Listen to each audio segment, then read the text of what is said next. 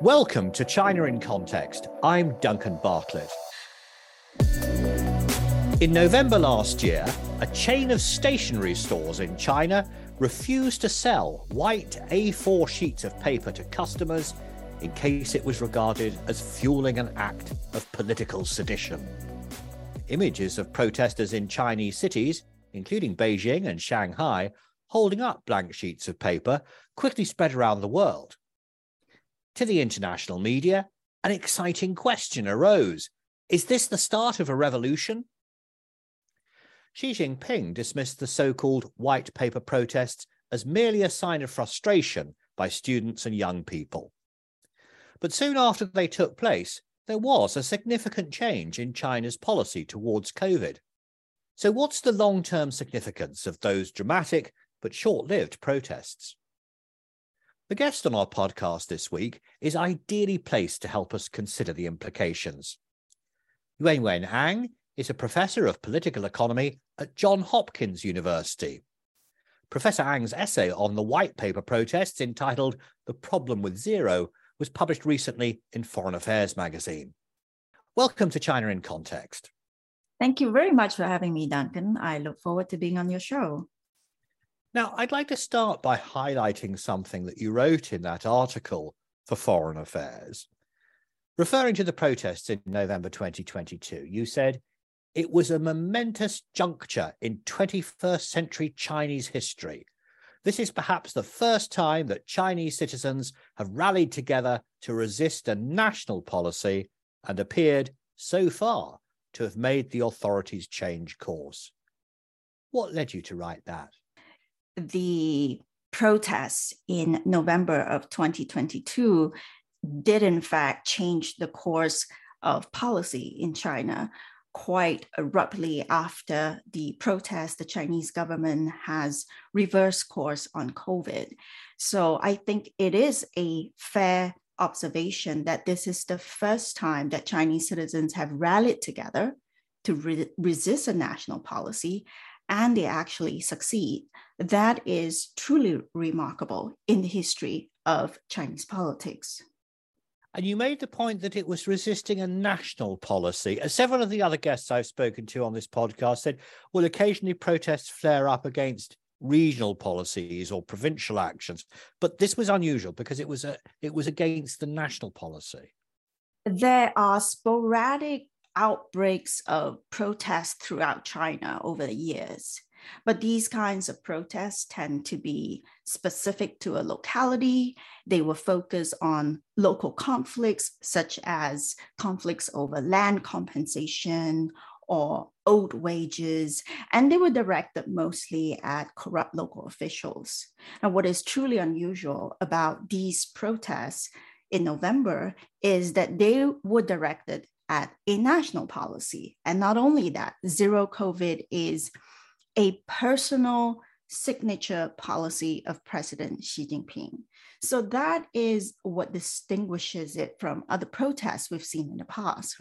Also remarkable is the fact that the protest drew participants from all over China and from all walks of life. We have mostly seen the students being broadcasted in Western media, but in fact, you also see similar protests or rallies happening among workers and among other occupations in China. So that's a second distinguishing factor.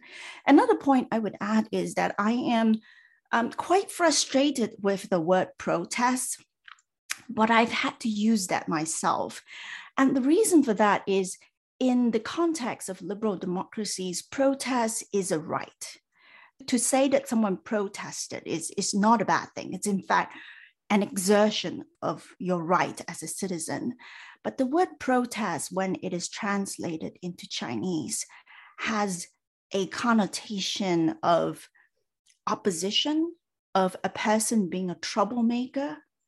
And when this word is repeatedly used and amplified by the Western media and goes back into China, honestly, I often feel very worried for the people who have participated in these acts of political expression.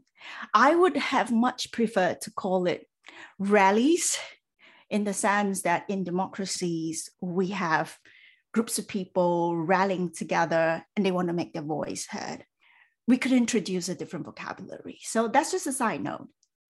No, I think it's an important point, actually, perhaps particularly because it connects with this idea which seeps through a lot of the Chinese state media, that protests and demonstrations in China are the result of foreign agents stirring up trouble and discontent.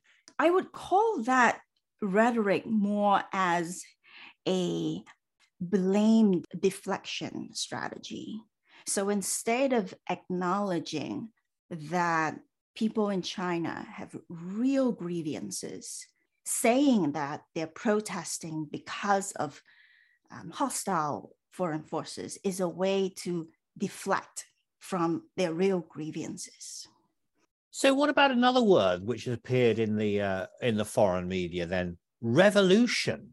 Do you think that the demonstrators were actually hoping for a revolution? Did they want to overthrow the Communist Party?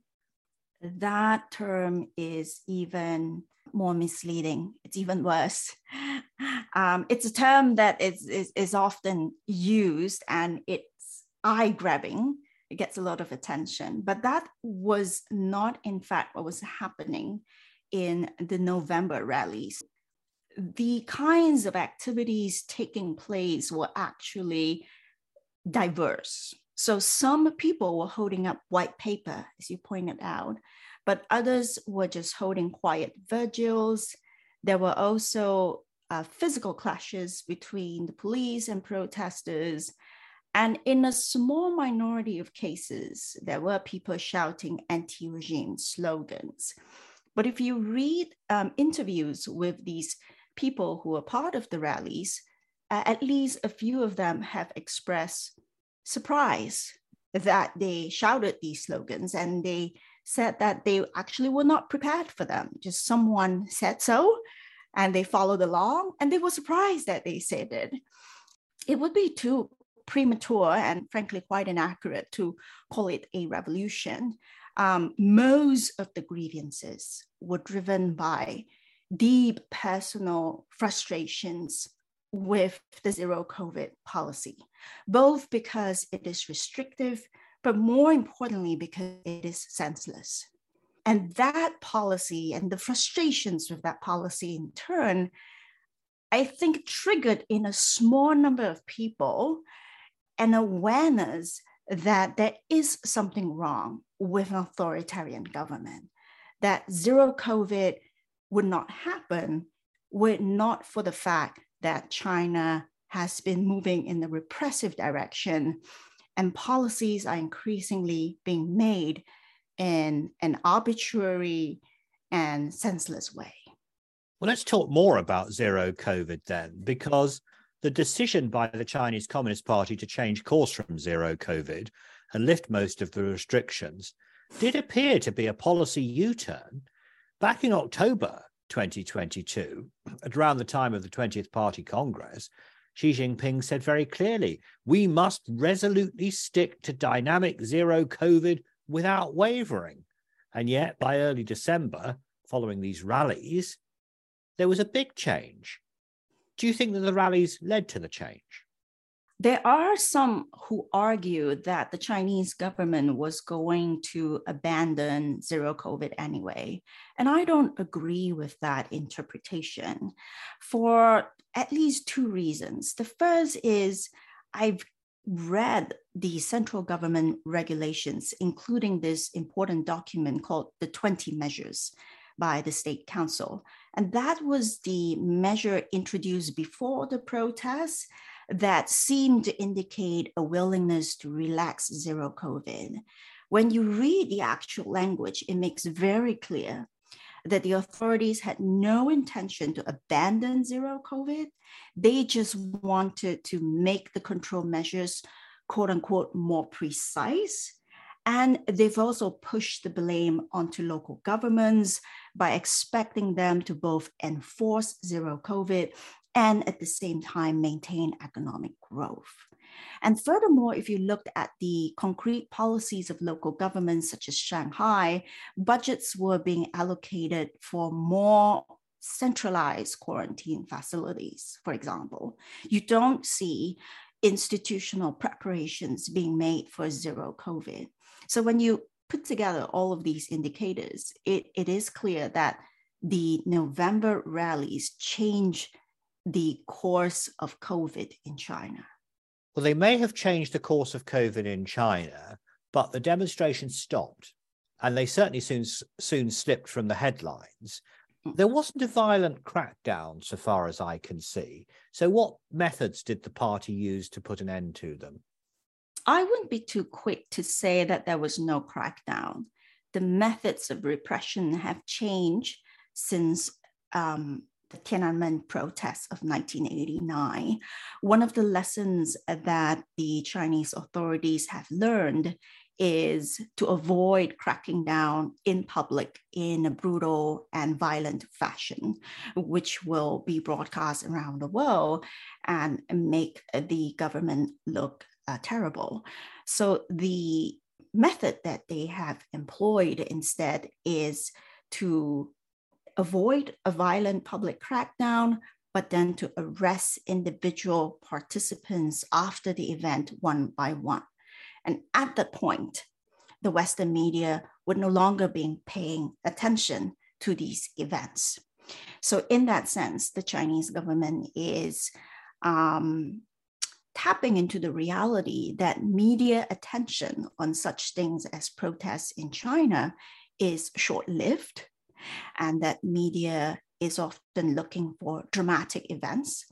So as long as it avoids the drama and the large-scale demonstrations, it can still crack down on these types of demonstrations privately after the surge of attention is over. You mentioned Tiananmen Square in 1989.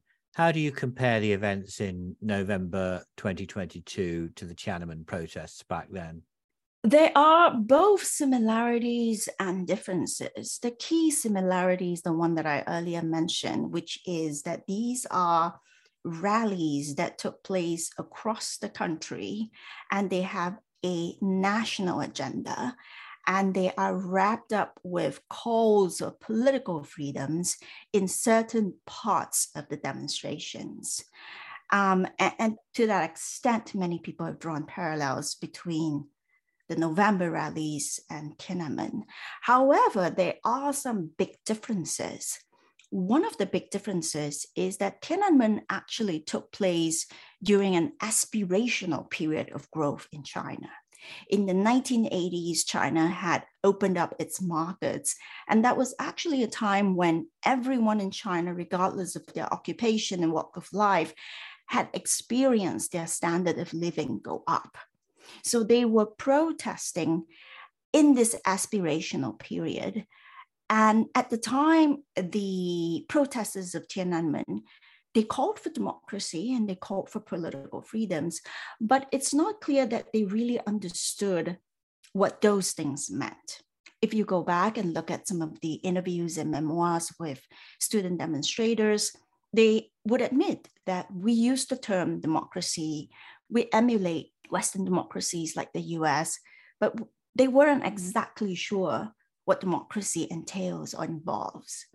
And so that's why I think the November rallies are actually more meaningful, because this time when people are protesting, they know concretely what they're fighting for. They have had their personal freedoms removed from them during the period of COVID lockdowns. And a small number of them have come to understand that they are experiencing this suffering because of the systemic problems of authoritarianism. Well, thank you, En, for your precise and carefully considered responses to my questions. That was a fascinating topic. Yuanyuan Ang is a professor of political economy at Johns Hopkins University, and she was on the line from the United States. This podcast is made by the SOAS China Institute in London, and you can find out more about our courses and research on our website, soas.ac.uk. But for now, that's all from us here on the China in Context podcast team.